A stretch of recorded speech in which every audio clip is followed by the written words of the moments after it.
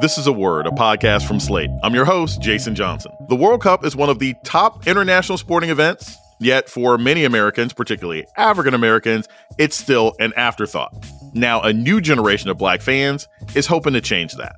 The MLS, U.S. Soccer Federation, they can do a better job of breaking down these barriers, of kind of reconstructing this pay-to-play system that will allow more Black people to participate in the sport. Building Black love for soccer and the World Cup, coming up on A Word with me, Jason Johnson. Stay with us.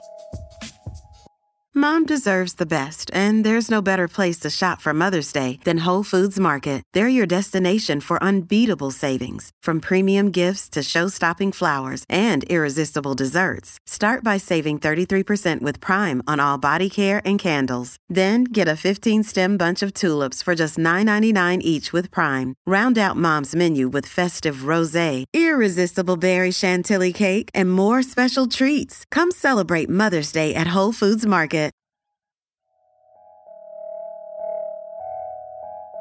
Welcome to A Word, a podcast about race and politics and everything else. I'm your host, Jason Johnson. Soccer is the sport of the future and always will be. That phrase has kicked around American sports coverage of soccer for decades, as commenters explain why the world's most popular sport can't seem to get a foothold in the United States. While the growing Latino population in this country is moving the needle on soccer, for many in the African American community, the sport still doesn't register. But now, as the World Cup approaches, a new generation of Black soccer lovers are trying to get more of us to tune in. Joining us to talk about it is lifelong soccer fan Jermaine Scott. He's a professor of African American Studies and Sports History at Florida Atlantic University. Jermaine Scott, welcome to A Word. Thank you so much, Jason. I'm really happy to be here. I'm going to start with a simple question. Do you say soccer or football? And do people throw things at you when you insist it should be called football? Oh, Lord, this is like the $1 million question, right? So my most honest response is that I use the two terms interchangeably, really depending on the crowd that I'm in. But most times I use soccer. If I'm talking with a crowd that's, kind of deep soccer fanatics, then I'll use football. But usually in my day-to-day, I use soccer. For most Americans, most people who don't know much about the World Cup, what are storylines going into this year's World Cup? What are some interesting things that a casual fan can say, oh, okay, I can get excited about this person or this team? What are the hot stories heading into this year's World Cup? To be honest, a lot of the hot stories, no pun intended, has to do with the World Cup that's, taking place off of the field, right? So not necessarily what's happening on the pitch, right? What's happening on the field of play, but what's happening outside of the stadiums, right? These newly built, $1 million stadiums that are being built throughout the country of Qatar. And so, a lot of these storylines have to do with different labor abuses against the migrant workers, the wage theft that's happening with the migrant workers, the discrimination against the LGBTQ communities. So there's a lot of social issues and political issues that are surrounding this particular World Cup. And it's not different from other major sporting events that happen, such as the Olympics. When we think about specific countries, I know that Brazil and Germany and England, like their entire existence and self-esteem revolves around the World Cup. And then you've got the United States. Tell us a little bit about the U.S. World Cup team. Are we any good? Do we have any stars? Is there some great story that we're going to learn about throughout the course of these games? Tell us a little bit about the U.S. World Cup team. As you mentioned, in the beginning, soccer in the U.S. has always had a very strange place. And so there's always been this push to market soccer as a very American sport, right? We kind of want to make this sport our own. And so we've seen different iterations of that through different leagues. And we've seen, varying amounts of success with the U.S. National team, right? The U.S. national team was actually, one of the original participants in the first World Cup in 1930. I believe we finished either third or fourth. I mean, it was 1930 and there was a lot of different rules back then. But, there was, a lot of teams that did not participate. Some teams got in just from, different random circumstances. But this year, kind of fast forward to this year's World Cup, what makes it special for the U.S. is because we really did not qualify for the last World Cup. We were eliminated by Trinidad and Tobago prior to the last World Cup, which was held in Russia. And so this World Cup, when we qualified for the 2022 World Cup, it was a big success. And so There's a lot of hopes with this team. Yes, there are a lot of major names on the team. Of course, you have the Christian Pulisic, Weston McKennie. Christian Pulisic plays for Chelsea in England. Weston McKennie plays for Juventus in Italy. There's a number of MLS players, Major League Soccer players, so domestic players that are joining the squad. There's a lot of optimism, a lot of hope about this team. Again, it's a young squad, it's a fresh squad. However, the soccer tradition in the U.S. is not as rich and is not as deep as the other countries that you mentioned, like Brazil and Germany. And so it's going to be interesting to see how we perform, at least in the group stage. What are the stages for the World Cup? Now, I understand that you have to qualify. So we have sort of qualifying matches. You got to play a bunch of different people. But how does the World Cup actually play out? What are these groups? How do these groups interact with each other? And how does that lead to the final game? We begin with the group stages. So there's 8 groups of 4 teams. And the group stages comprise of each team in the group playing against each other. So it's like a round robin tournament. So each team plays each other once. And then the top 2 teams from each group then advance to the round of 16. And then from that stage is knockout round. So you have the round of 16, quarterfinals, the semifinals, and then the finals. So it starts out with group stages, and then the top 2 teams advance. And then after that, it's knockout round. So if you lose, you're out. Now in the group stage, each win is worth 3 points and a tie is worth 1 point. And if you lose, you don't get any points. And so that's how you determine the top 2 teams in each group. Okay. I didn't understand that. So arguably, like, if other people were playing bad, you could win out of the group stage with a bunch of ties, right? Since it's a point system as opposed to just straight wins. Yeah, absolutely. And, and sometimes when the final points are tied, so say you have 2 teams with 7 points at the end of the group stage, then it'll go by goal differential. So if you have more goals than the other team, then that will advance you to the next round. We're going to take a short break. When we come back, more on this year's World Cup. This is A Word with Jason Johnson. Stay tuned.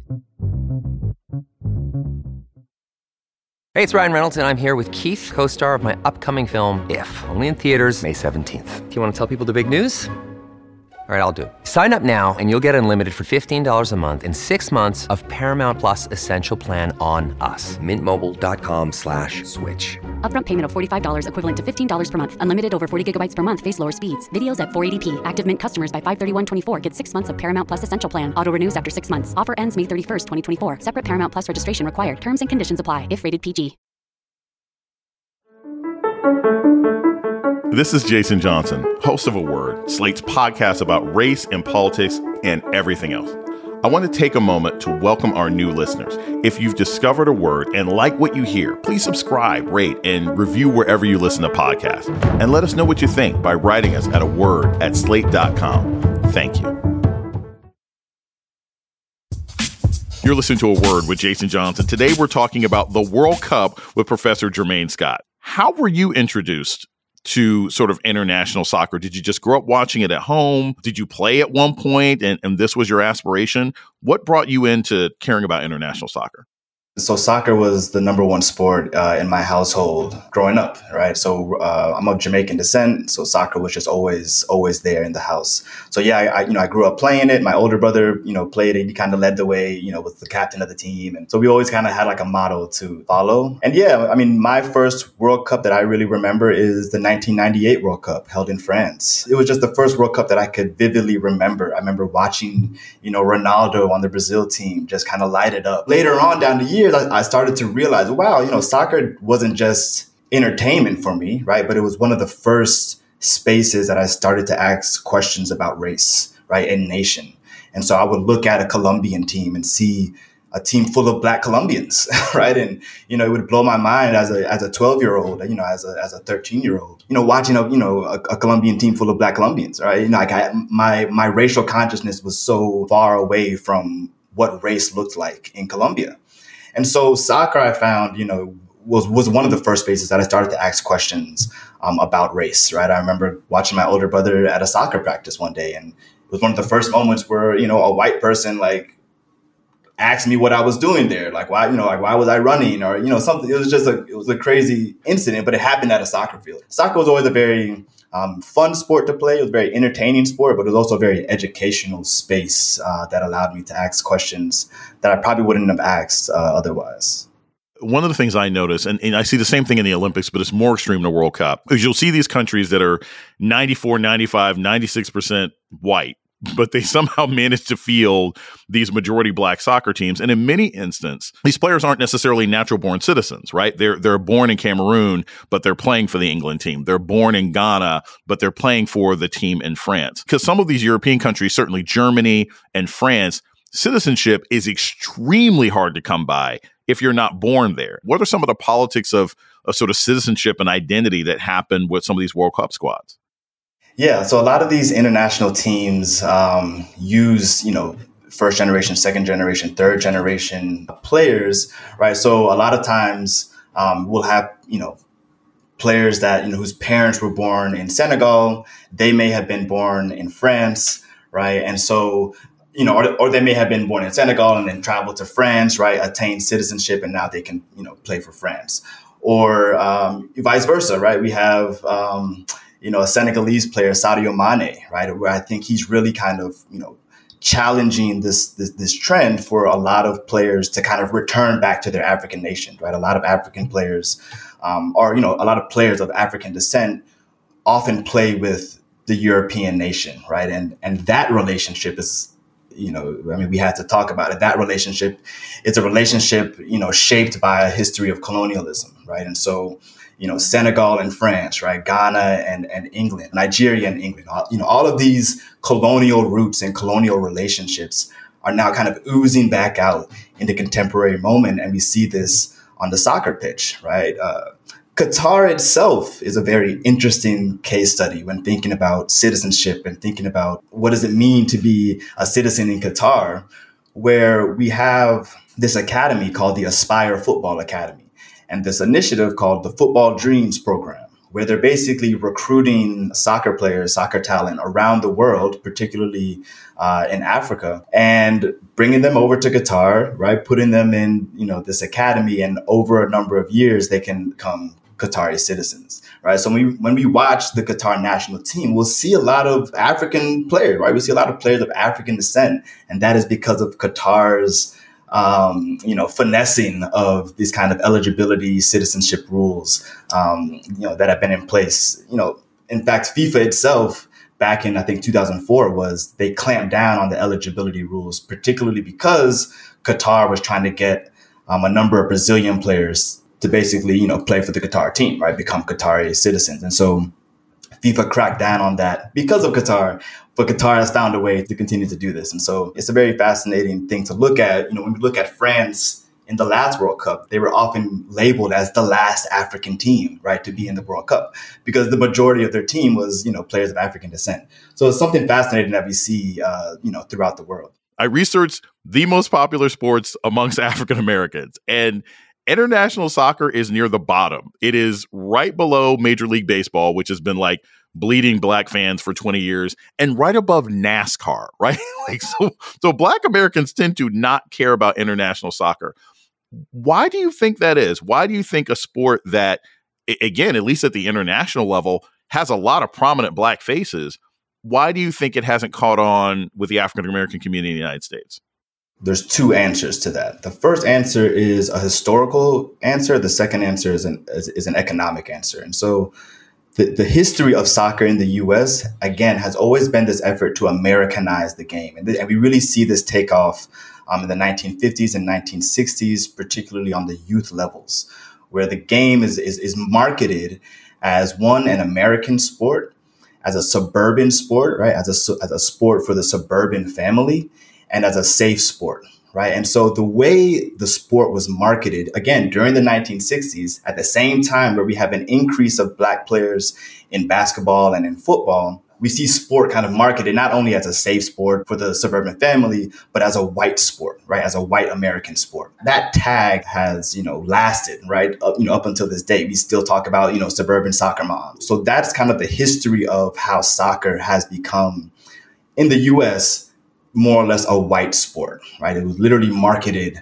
as an American, i.e. white sport. But the economic piece is this system in U.S. soccer that is known as pay to play. To participate in the best soccer leagues, to participate on the best soccer teams throughout the country is very, very expensive, like thousands and thousands of dollars, right? So it literally prices out a large segment of the country that I'm sure would naturally gravitate to the sport because of how little it requires to play the sport, right? I mean, all you need is a ball. If you have a rock or two, you can make some goalposts, right? And then there you go, you have your game. I think the two explanations, right, the historical and the economic, are related, right? And so to say that there's a pay-to-play system in the U.S. is to suggest that the U.S. wants to keep soccer looking like a certain part of the country, right? They want to continue to market soccer in a particular way. We see some changes, right? I mean, with this current U.S. team, right? I mean, as you asked me before, what's kind of special about this U.S. team?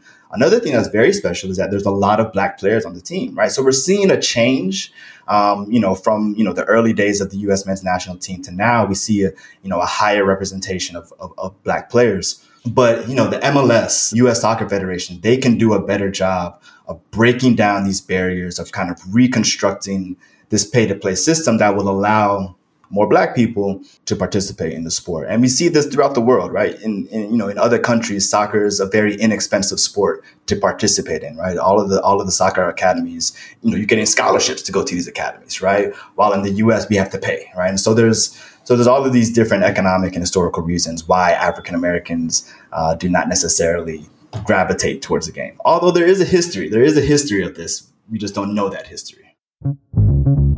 We're going to take a short break. When we come back, more about the World Cup and soccer in the United States with Jermaine Scott. This is A Word with Jason Johnson. Stay tuned.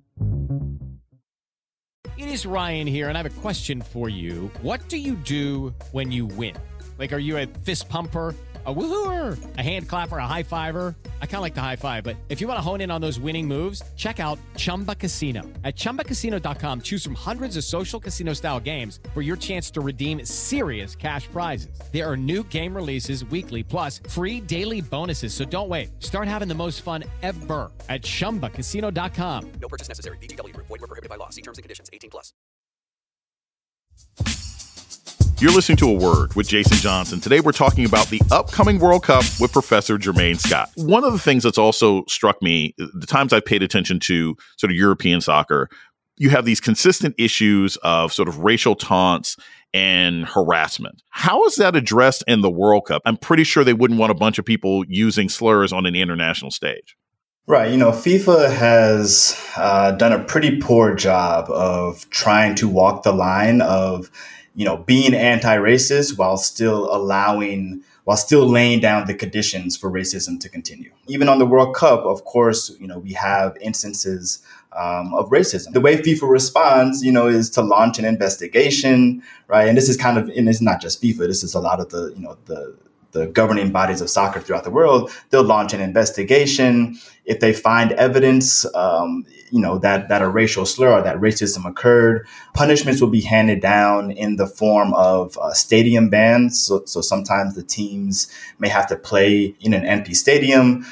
Sometimes those fans will be banned either for a certain number of years or for life. So there's varying levels of punishments, but a lot of critics think it's not enough. And so there's a number of different ways that FIFA could respond. I think what's interesting now is, coming into this World Cup, there's a lot of political and social issues that are surrounding this World Cup. And the president of FIFA, Gianni Infantino, has come out and encouraged the players not to talk about these political issues, right? So he's basically saying, we're going to keep politics out of this tournament. It's very clear how FIFA wants to proceed. But it'll be interesting to see if we do have a racist incident, how FIFA will respond. What would playing well mean to our team? What should I be hoping that my U.S. team can do? I think playing well is to advance to the second round, right, which will be the round of 16. So make it out of the group. Ideally, or like a lot of critics say that it'll be England and the U.S. or England and Wales. As an African American, understanding the history of the U.S., I always have a complicated relationship with supporting the U.S., especially with soccer, right? Because the U.S. national soccer team has historically been white. It's historically been predominantly white. I'm getting more warm, right, to the team because of the increased representation of Black players. But, I'm very interested to see how France does, right? I'm very interested to see how Senegal and Cameroon and the rest of the African nations do. Unfortunately, my beloved Jamaica has not made it. The women's team made it for the Women's World Cup next year. But yeah, so, there's a number of different teams that I'm supporting. I like to go in each tournament, supporting the diaspora, right? So not necessarily supporting, particular nation states, but, supporting the players and this like the diaspora in general. But yes, let's see how the U.S. does. If we can make it to the second round, I think it'll be a success. If you can make it past that second round, I think it's definitely at least a moral victory for the U.S. for sure. So I always like to end on something super duper optimistic. I now have an idea that we should be able to make it out of the group stage. And here's the thing, and similar to you, I always root for whichever team comes from the continent. I'm generally going to root for anybody Black. That's generally how I operate. But what I've always learned is sort of like the consequences of losing in the World Cup are bigger for other countries. Let's say your best case scenario is the U.S. gets out of the group stage and gets into the Sweet 16. How do you think that'll change the perception or the excitement about the World Cup when it comes to America in 2026? It'll definitely increase the excitement for sure, right? It's definitely going to generate a lot of excitement amongst all the soccer heads and just kind of the general population, right, of the U.S. I think generally, it's going to really increase that excitement. But I think just naturally with the World Cup coming to the U.S., I think we saw with the announcement of the different cities, right? We saw the amount of excitement that's already here in the U.S., right, for 2026. If we have a good performance in this World Cup, it's only going to set our expectations higher. And of course, because we'll be a host, we already know that we're going to be part of the tournament, right? And so I think, with a deep run into the World Cup, if we can make it to a quarterfinals, if we can make it to a semifinals, I think that's really going to give the country and the players, of course, right, the confidence that they need to perform well in 2026. Jermaine Scott is a professor of African American history at Florida Atlantic University. Thanks so much for joining us today on A Word. Thanks so much, Jason. And that's A Word for this week. The show's email is aword@slate.com. This episode was produced by Christy Taiwo Makanjula. Ben Richmond is Slate's Senior Director of Operations for Podcasts. Alicia Montgomery is the Vice President of Audio. Our theme music was produced by Don Will. I'm Jason Johnson. Tune in next week for A Word. This is the story of the one. As head of maintenance at a concert hall, he knows the show must always go on. That's why he works behind the scenes, ensuring every light is working, the HVAC is humming, and his facility shines. With Grainger's supplies and solutions for every challenge he faces, plus 24/7 customer support, his venue never misses a beat. Call quickgrainger.com or just stop by. Grainger, for the ones who get it done.